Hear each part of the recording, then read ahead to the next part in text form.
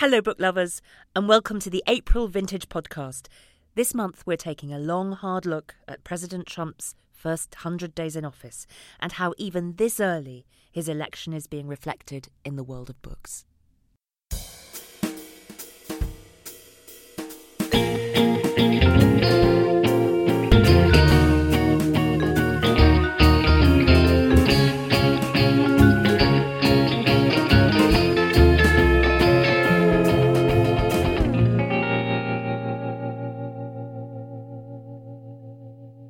Will Rykoff gets us started by visiting Howard Jacobson, where the pair discuss Jacobson's new novel Pussy. It's the story of Prince Fracassus, the idle and boastful son of a casino owner who may or may not be the one to make his country great again. Written in a flurry of activity and indeed fury in the immediate aftermath of Trump's election, Pussy springs from Jacobson's still present anger about the crowning ugliness of 2016. Listen on. Howard, thank you for allowing me into your very lovely flat, I must say. My pleasure. We're going to talk about Pussy, which is quite an unusual publishing venture, I suppose, because publishing often moves quite slowly and doesn't react quite as fast as you have. I wanted to know, first of all, what the spur was for you to actually sit down and write this book. The spur was waking up in the middle of American election night, having gone to bed, feeling uneasy, but unable to believe that anything would happen, but that Hillary would win, and waking up in the middle of the night in shock and actually in pain, not with the radio on, but with a kind of goblin sitting on my chest, some horrible, demonic omen of something terrible. And I jumped up in bed. My wife jumped up in bed. It was, I don't know what it was, 4 o'clock, I don't know when the news, and we thought, we're not feeling good. We put several radios on and heard it. This is the most bizarre, impossible, extraordinary and shocking thing, really. A truly, truly shocking thing, it seemed to me. Not because I don't share the man's politics, but because of reasons that we will get round to talking about. Normally, that's to say, over the last 20 years, I would have written a column about it, or several columns about it, for The Independent. I had an independent column that lasted 20 years, but that came to an end at the beginning of last year, the end of 2016, because The Independent closed. I had no column. How wonderful it was to have no column, to relax, not to have to worry every Friday morning about what I'm going to say. And then the year started to unfold with its horrors. Brexit, for me, being one of them. Intensely horrible, I thought. And a feeling that public debate had deteriorated, that we were living in quite ugly times. And then this, which was the crowning ugliness and impossibility of them all. And no column to write. I had no column. And I said to my wife, what am I going to do? What am I going to do? I'll just go mad. She said, well, you could always write a book about it. And I said, right. Let's get up, now we're up. Let's have breakfast, and I'm going to my dad. And I started. That morning? That morning. And I knew what I had to do. I knew it had to be some sort of a fable, some kind of fairy story, because this was not real. I could not write about this as real, because it wasn't a real event. I still don't consider it a real event. Some fantasy has happened. Yeah. Such a person could not have that job. It could not be. I've been watching him all year with some fascination. I'd been in America on a tour with my book, Shylock is My Name, and at the end of every reading, I'd go home to my hotel in America and watch him with amazement and think, if I keep watching, will he find some more words? Will he have more than the 5 words that he possesses? The fewer words he had, the more some people out there liked him. And his triumph then was a triumph of wordlessness. And I, as a writer, felt that this was, this is an arrogance, but if I say an attack on me, you know what I mean. My world, the things that I value and care about, literature, words, expression, was the very thing that was under attack now. It had been in Brexit. There'd been, that talk about no experts. There'd been a sort of a defiant, vulgar Philistinism creeping into things, as though anybody who knows anything is the enemy of the people. I was already writing a novel. I was well into a novel and looking forward to a quiet 2017 to finish it. All my travels for Shylock over, I was going to write this novel of the sort I normally write, long and reflective and funny.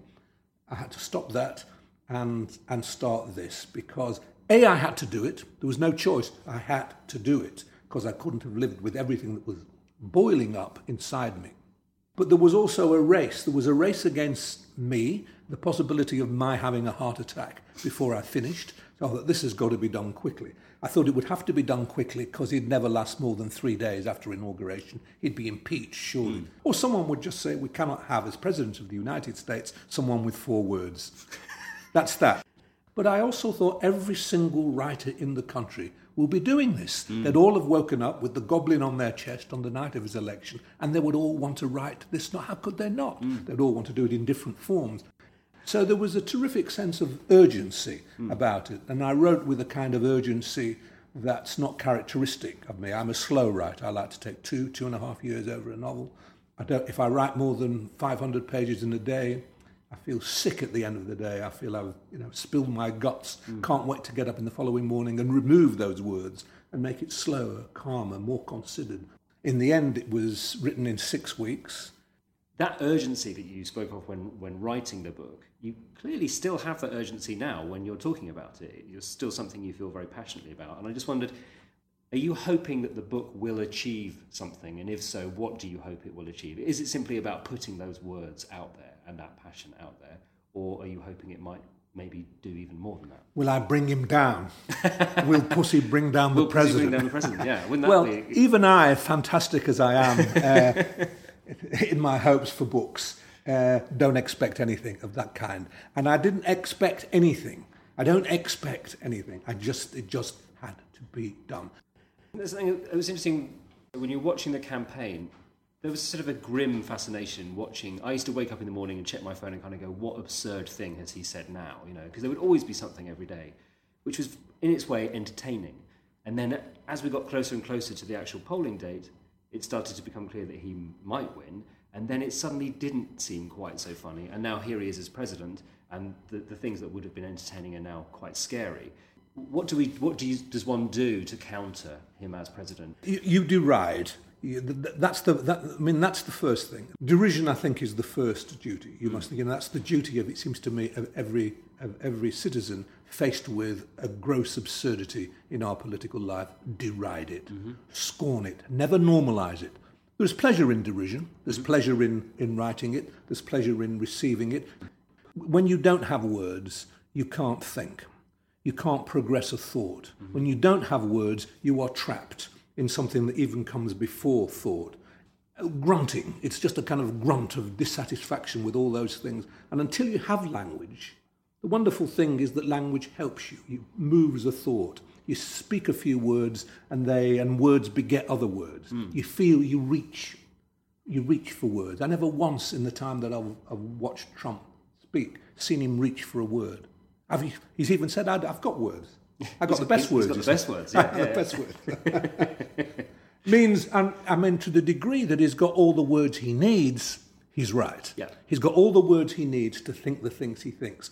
Hideous spectacle. Can you imagine what it's like, what the spaces are like inside that mind, where the 2 or 3 words, bang about like balls on a bagatelle table. Boing, boing. But then the shocking thing is, the really shocking thing, there are 60 million people there who didn't mind. There are admirers here who will say that doesn't matter. It's as if in his wordlessness, it would seem, they find something they most want to hear, which is nothing. They want there to be nothing. It seems to me that they trust him more, the fewer thoughts he has, the fewer words he has in which to express a thought, and more importantly than that, to find a thought. Because a thought isn't just something that you just happen to have and then splat, throw it out at people. You find it. They seem to want to remain in that state themselves. And that's what's so shocking. And what Trump is doing is he's not empowering the American people. He's disempowering the American people. That only helps the tyrant, doesn't it? If you say, I need you to remain stupid, uneducated and ignorant of the facts, so then that allows me to do what I want. Yes. And that's the last thing that you think, that you can actually defy facts in that way. This is the next stage on. Right? You could deny what the Orwell thing, 2 and 2 is 5. Once you're deprived of the words to think about those things, the mirth, the skepticism, some skepticism, the ability to think your own thoughts for yourself. Once you're deprived of those things, 2 and 2 are 5, because I want them to be 5. I want to ask, just with the naming of your character and indeed the setting of your book, we have Prince Fracassus, we have Urbs Ludus, and these are words based on Latin. I wondered if, again, part of this reaction to A Man with No Words was to do this, was to sort of use these words that he probably would know the meaning of. So Urbs meaning a walled city, and Ludus is meaning play. Play, yeah. So it's like a sort of a playground for him, for the powerful, is to have this city that you sort of rule over. He does seem like somebody who enjoys the game at times, and then there are other times when you can see that he's bored. I wondered whether, in trying to work out what do people do about Trump, is it more likely that he might even just sort of grow bored of the game and move on, rather than being deposed or impeached or anything like that? I think if he thinks that impeachment's coming, he will get up and walk. Yeah, there's a very good chance. Whatever happens, if he's got rid of, and it might be that he serves 8 years and finds a reason to, some way in which he can serve another 4. Who knows? 4 and 4 are 2, not 8. But my guess would be that he would not be able to take the idea of being unloved or demeaned, and he would walk, and he would say, I don't think he'd be able to say I'm bored with it. He might say I'm bored with this now. I'll start another beauty contest. I'll open another casino. Yeah. Half the casinos he's opened have gone bankrupt. This is the wonderful thing. People talk about him as a successful business. Self-made, they say. He's not self-made. His father left him billions of pounds. He squandered a lot of it, and a lot of his businesses are bankrupt. Yeah. He isn't a good businessman. I did one little bit of research for this book while I was writing. I wasn't going to do anything, but I thought, I'll just have a look. I noticed there was a book called The Art of the Deal. My God, you want to see The Art of the Deal? I mean, I don't know a lot about business, but I've been a small businessman in my time. You and I could open a casino tomorrow with more effect and more knowledge of what a casino is than he did. Millions of Americans were reading this book, which says, how to be a businessman. Know what you want. Aspire to what you want and get it. If somebody opposes you, these are banalities. You couldn't invent them.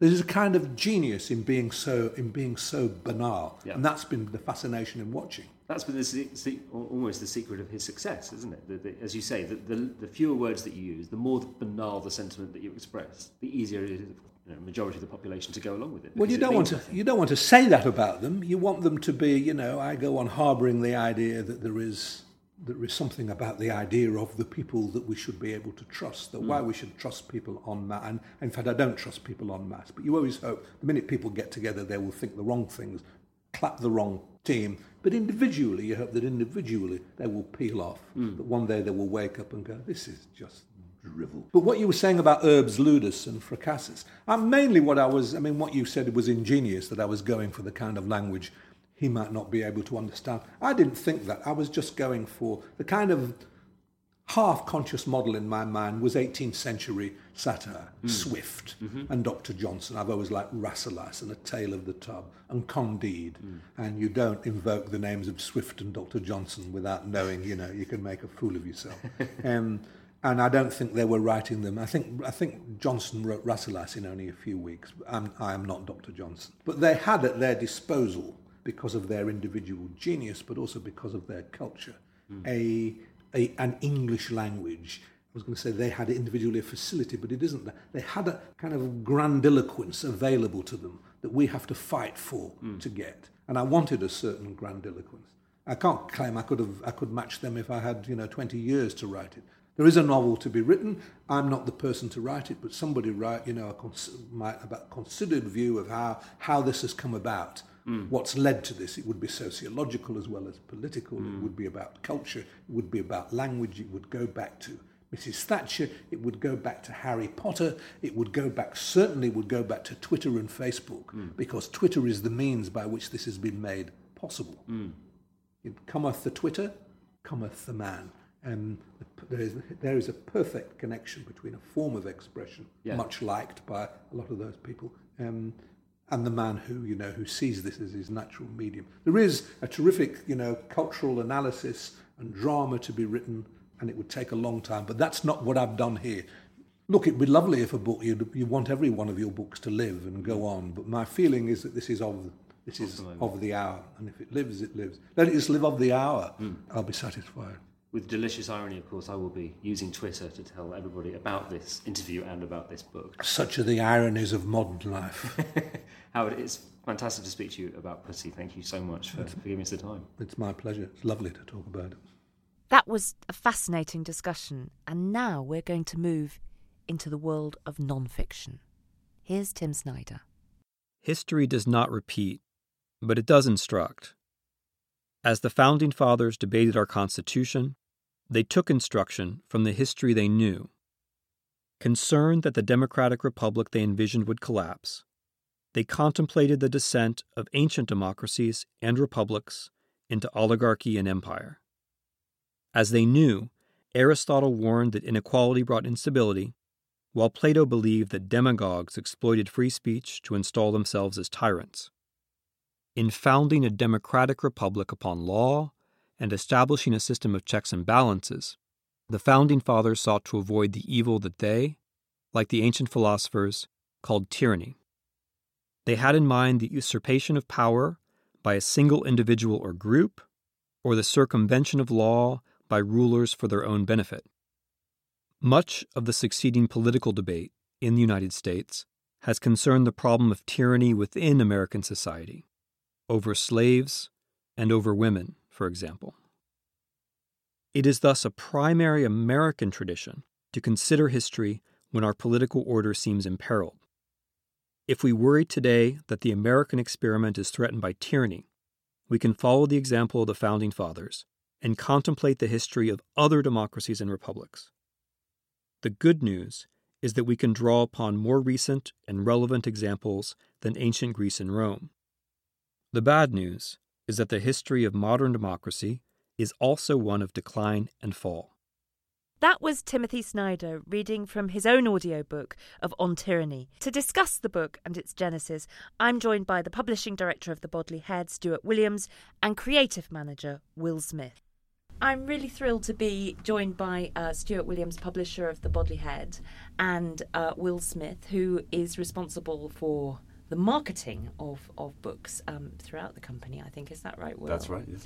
And we are talking about a very specific kind of publishing, something that is a little bit of a departure. We're talking about Timothy Snyder, a historian predominantly known for his work in the Third Reich, is one of those writers who, with good reason, I think I would associate with an enormous, thick tome filled with years and years of research. And I'm guessing, Stuart, so would you, until da-da-da. Absolutely, yeah. His last two books have been major, scholarly, lengthy books, and this is totally different. Wrist breakers. Wrist breakers, indeed. And this is totally different in character and execution. Just tell us how it came about, because this, again, is an interesting story. Well, I think this was written in a white heat, at speed. It started life as a Facebook posting written in mid-November last year. So what was going on then? Casting our minds back, I think there was an election, and this is a reaction and an intervention, and what comes of it, a practical guide to what we can do about those events. So just explain to us in a little bit more detail, now that it's a book sitting between us, a compact book on tyranny, what it is. This is 20 lessons from the 20th century. He's tracing lines between what happened, often in the 1930s, and what is happening now in America and around the world, but predominantly in America.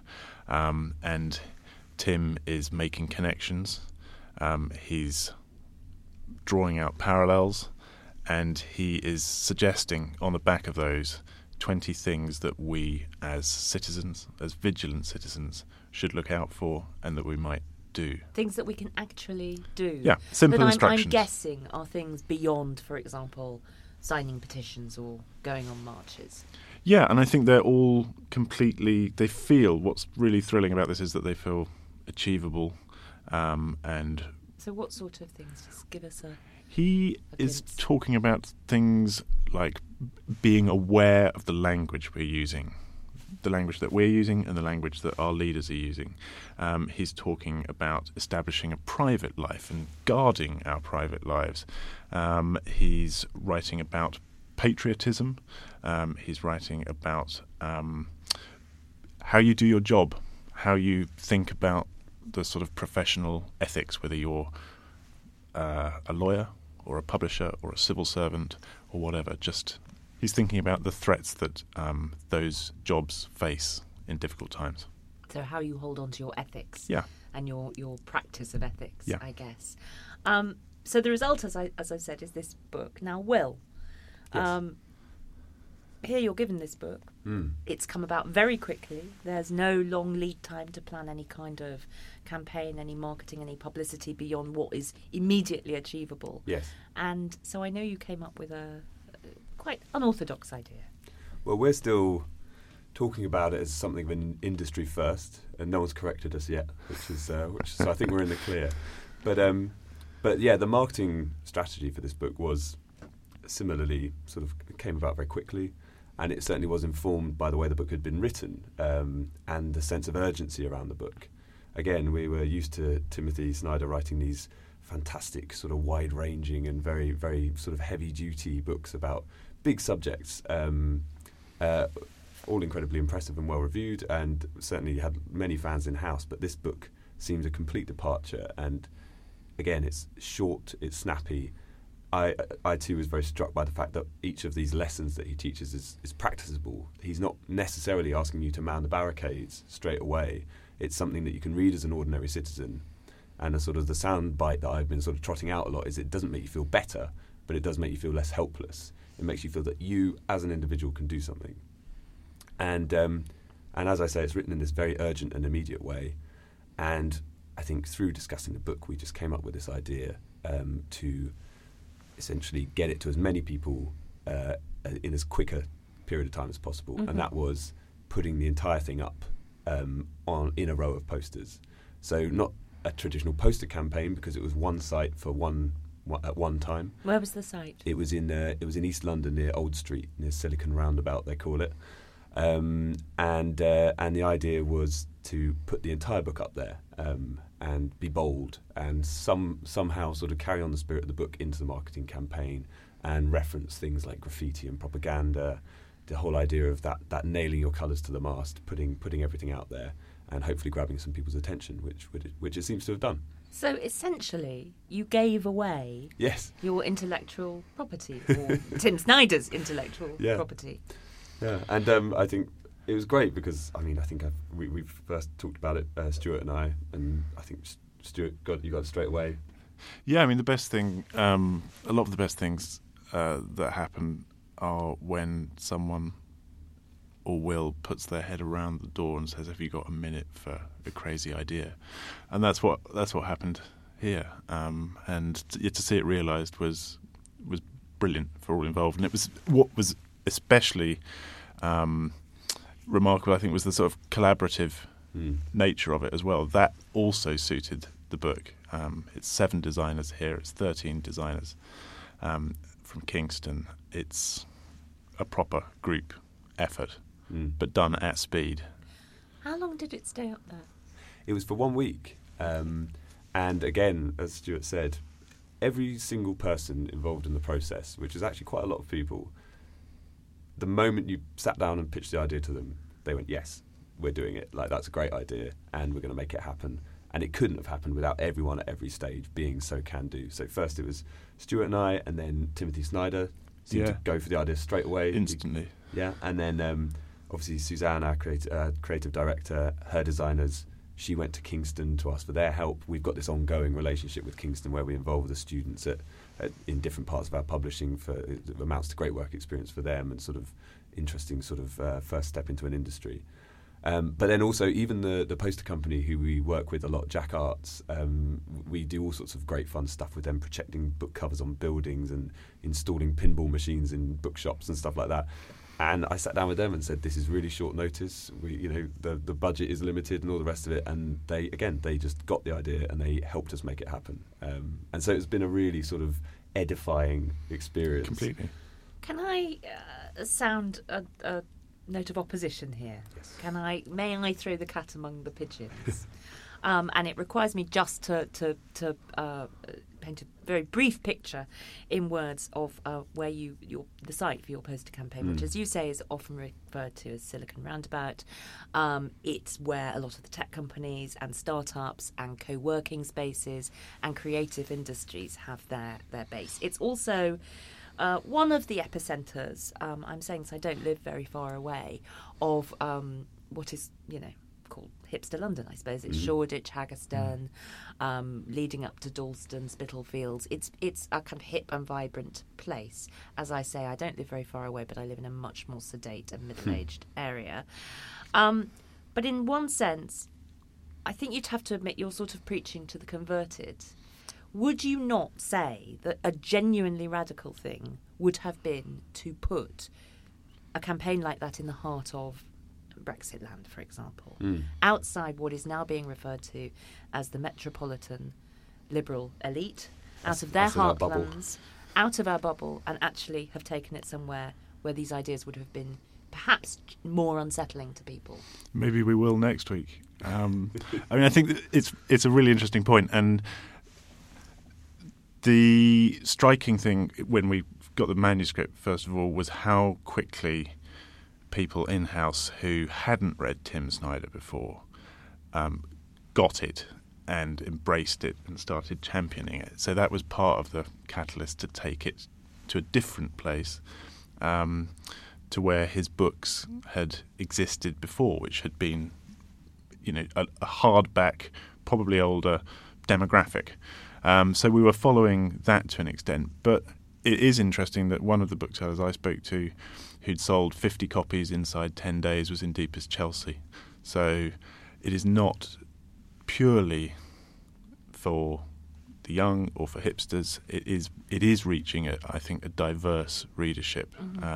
But it's a really interesting idea. We should take it on the road. I should point out, having said Brexit land, that we accept and welcome all listeners here. And although I might be a hard Remainer, we don't all have to be, of course. Of course not.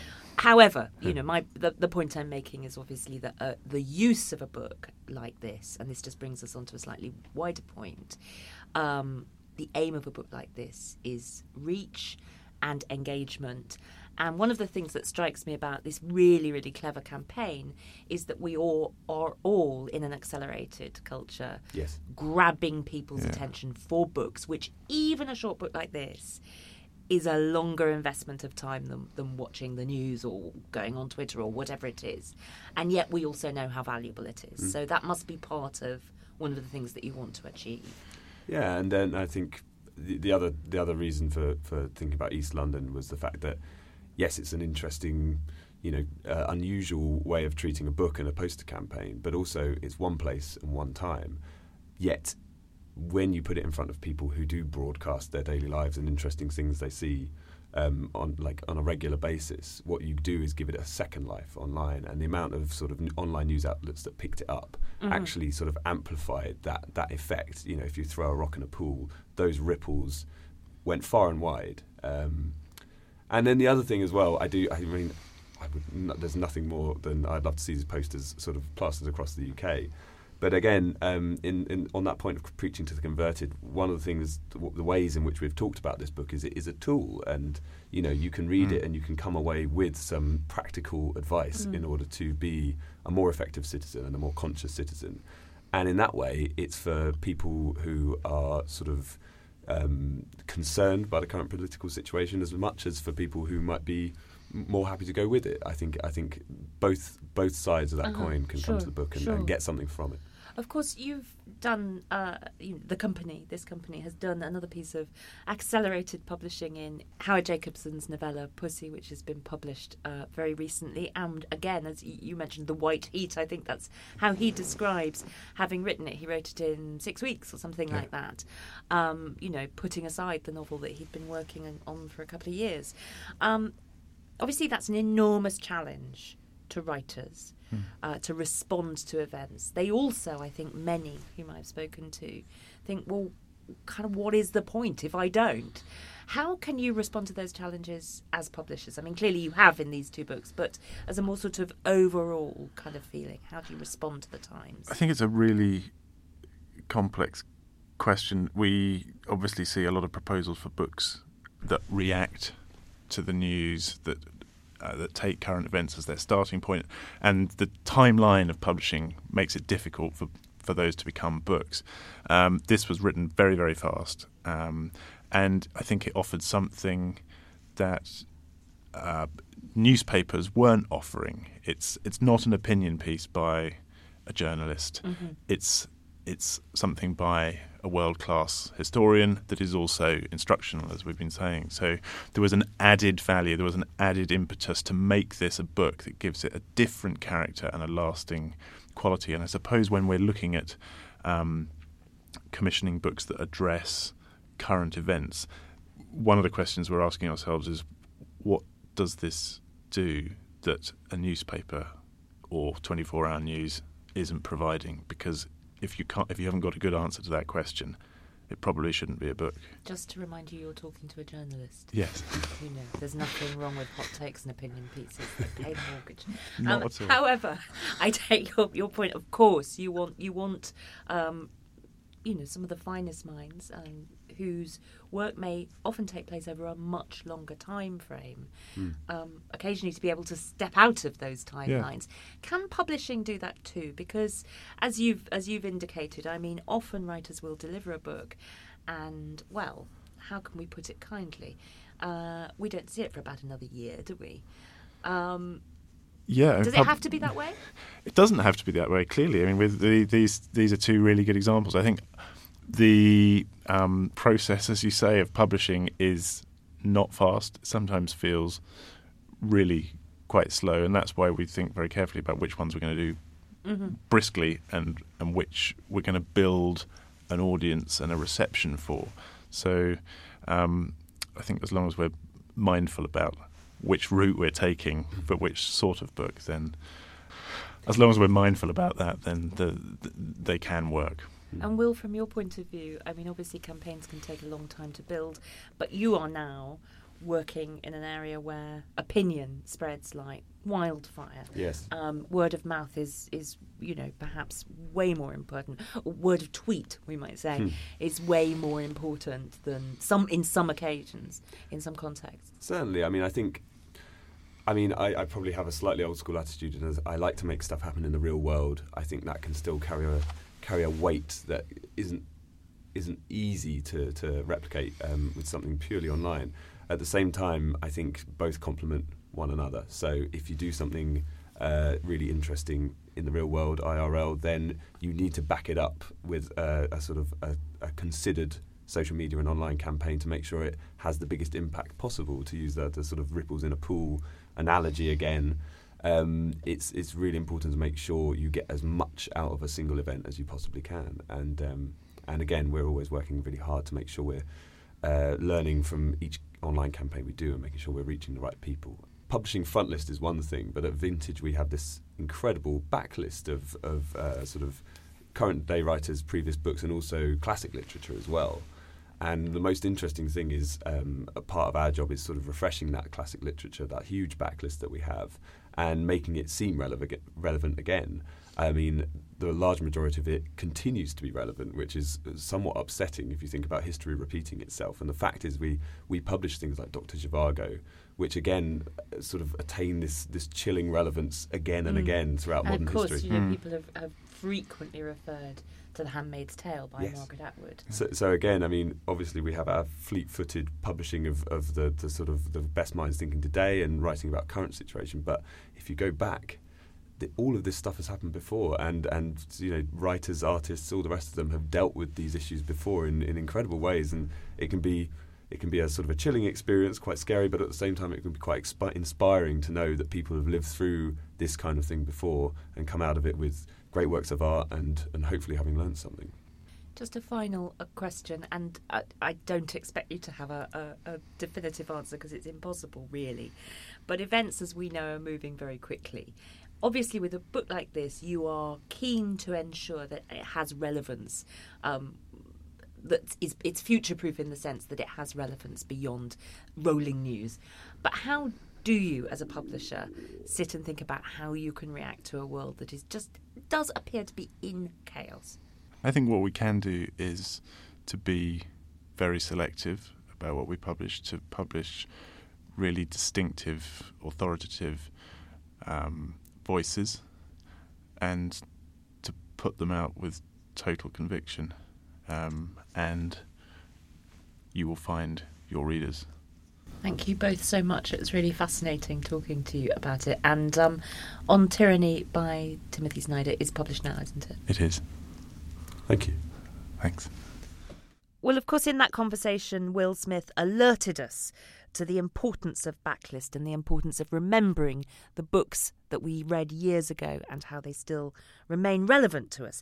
Now, our other Will, I'm sorry this is so confusing, Will Rycroft, also discussed the books of yesteryear when he was joined by Vintage Classics editor Charlotte Knight and deputy literary editor at the Times, Fiona Wilson. They were discussing the recent spike of interest in dystopian fiction. And I'm joined now by Fiona Wilson and Charlotte Knight. Hello, both. Hello. Hi. We're going to talk about dystopian fiction. And the reason, of course, that we're doing this is that there are a series of books that have been enjoying something of a revival in recent weeks and months. And it cannot be a coincidence that books like The Handmaid's Tale, 1984, Brave New World have been positively shooting up the charts. I mean, they've been hugely, hugely popular. And so I guess what we're going to talk about is, why is this? Why have these books suddenly got into readers' minds and indeed into their hands recently? Charlotte, I'm going to begin with you because as the editor here at Vintage Classics, you know a lot about these books. Oh, yes, of course. I think on a very basic level, it's that kind of cultural reference thing where people are reading the word Orwellian in the press a lot to describe Trump's era or whatever, and they think, damn, I've always meant to read 1984. I've never really understood what people mean when they say Orwellian.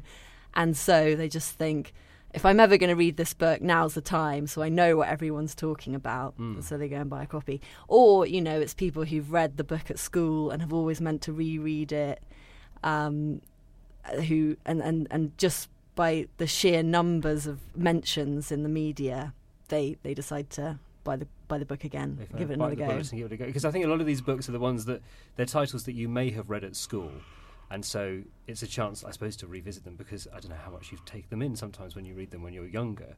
And for others, it's books that, as you say, that they've never actually got around to reading, and now's the perfect time. Fiona, you've seen all this going on yourself. It's interesting, I think, the range of titles. The Handmaid's Tale is an interesting one because I understand we're talking about sort of Trump's America. We're talking about the change in a landscape there. When you look at something like The Handmaid's Tale, which is obviously about a theocracy having taken over in America, that's not what's happening in America. So why do we think that book is suddenly resonating with readers? What is it about that book that seems relevant now? I know. The funny thing is, when The Handmaid's Tale first came out, there was a review in the New York Times which said that the problem with this novel is that everything in it is just completely implausible. And yet now, when I interviewed Atwood recently, she said to me she's blown away by how much has sort of come to pass, or how much resonance the story has today. And I think the thing about The Handmaid's Tale is that, first of all, Atwood wrote it by reading through newspaper articles and clippings from all around the world, and it's a sort of composite of all of these ideas. So there are those sort of real-world resonances. But I think, more generally, what people are doing when they're reading novels like The Handmaid's Tale is they're delving into these dystopias with the hope that they contain some sort of Da Vinci Code for deciphering our present problems. And I think, in The Handmaid's Tale, there definitely aren't any answers, But if you remember the ending, for example, and I hope I'm not giving it away, I think it's classic enough that I can give a spoiler here. But everything happens in The Handmaid's Tale. We've got this sort of theocratic system, and women are used as walking wombs. Fertility has plummeted, and women who are fertile are basically used by the wealthy people to carry babies. And at the end, we come to a lecture, and basically we see that this regime has fallen, it's crashed, and it's all being taught and researched by academics. So essentially, what she's saying there is that, we need to put all of these dystopias into perspective. They do come and they go and they pass, and then, kind of comically, you end up reflecting on them as an academic.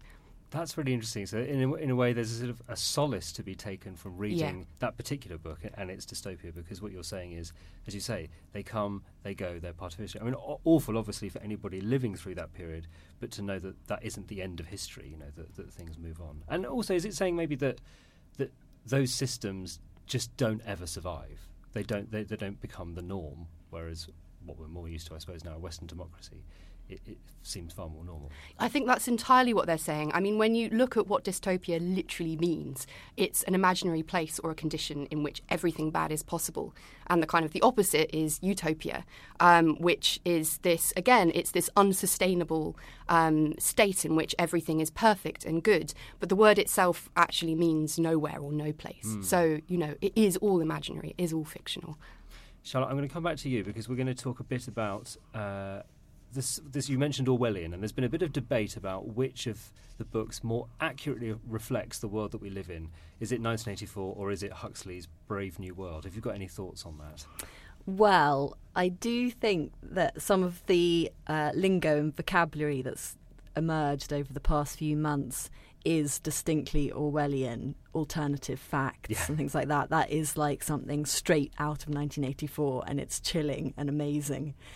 But I feel like Brave New World by Aldous Huxley is possibly a more real version of the world today and the future, in that, in that book, people are kept placated by a happy drug, which makes them feel good with no side effects, but also with mass consumerism, the constant need to work in order to buy more stuff that you don't really need, like constant advances in technology which seem really exciting, but that keep you with your head down on your phone or whatever. I can't imagine what that would feel like. Yes. And also constant entertainment. Yeah. The idea that we've just got to be constantly consuming media. And I feel like those sort of sedations are very much alive today. Well, it's interesting because I think in Brave New World there is an actual drug that people take, but I feel as though today there's no need for an actual drug, because the drug is the consumerism. It is the addiction to smartphones. It is, as you say, that need to be constantly entertained and sort of prodded with new content, new ideas, new stuff. And it doesn't even seem to be that happiness is the aim of doing it all. It's just so accepted that that's what you do. You buy stuff, you consume media. It's not even like people are seeking happiness from it necessarily. It's just life. It is. Well, it's a way of filling the day. Or is it? I mean, what would happen? It's that thing, isn't it? You sort of ask people, could you actually put your phone down for just a week? What would you do? I'm actually coming up to a period where I may have to have no phone for 2 weeks, and already I'm getting a little bit sort of sweaty about it, thinking, but what will I do? Because I'm so used to picking it up, using it to do everything, checking the news, doing social media, banking, God knows what else. So why are we so addicted to that feedback of that you get from a smartphone or a computer? I mean, I don't know. I think it's completely insane, but it is worrying. I mean, there is that book that's just come out, Adam Alter. I'm not sure if you've had a chance to read it, but that reinforcement of getting a like, it's literally a dopamine rush. You just get happy every single time you get that feedback from the world around you. But it's quite sinister. I can't imagine it. As somebody who looks after the vintage social media channels, I am I'm about as bad a drug addict as you could possibly be to that. Because, of course, not my worth, but certainly my job is measured by how well I do those things and how engaged people are in what we're doing and talking about. And obviously, I hope that you are, listeners out there. But it's interesting, isn't it, that we have this sort of need to get that feedback. Let's move it to a slightly different area now, which is this idea of alternative histories, which in many ways is slightly more terrifying, I think, than the dystopian fictions, because it's a very real world with just maybe one fact or one thing changed about it. And I'm thinking here of books like The Plot Against America by Philip Roth, or Sinclair Lewis's It Can't Happen Here. And there's a few programs on TV at the moment, The Man in the High Castle or SSGB. Why do we think those are very popular at the moment? Is it because we see a parallel between how a simple change in rhetoric, for example, in America can make it feel like a very different world? What do you think, Fiona? I mean, with It Can't Happen Here by Sinclair Lewis, the parallels between the narrative and what went on in Trump's campaign, they're just, it's quite freaky. I mean, it's been an election, it's set during an election year in America, and it's during a period of economic uncertainty. You've got millions of impoverished, disillusioned voters who want solutions. And then suddenly this charismatic outsider comes in and he professes to be this professional common man who throws his hat into the ring for the presidency and pledges to make America a proud and rich land again. I mean, if that isn't Trump, I don't know who is. Yeah. But at the same time, this is a novel that's set in 1935. And this isn't meant to be a real situation. I think Ursula Le Guin talks about utopias and dystopias and their parallels with the real world really well when she says that these are just intellectual places. And, this is It Can't Happen Here as a satire, and it should be taken at that level. That we've seen it go into the bestseller charts and that everyone is getting so excited about it. It's because there are just these funny parallels, but it doesn't really go deeper than that. And I think people who read to the end of It Can't Happen Here might even be a little bit disappointed with where the book goes. I think that what I find it interesting is that people turn to books, I think, at any point in their life when things are a bit difficult.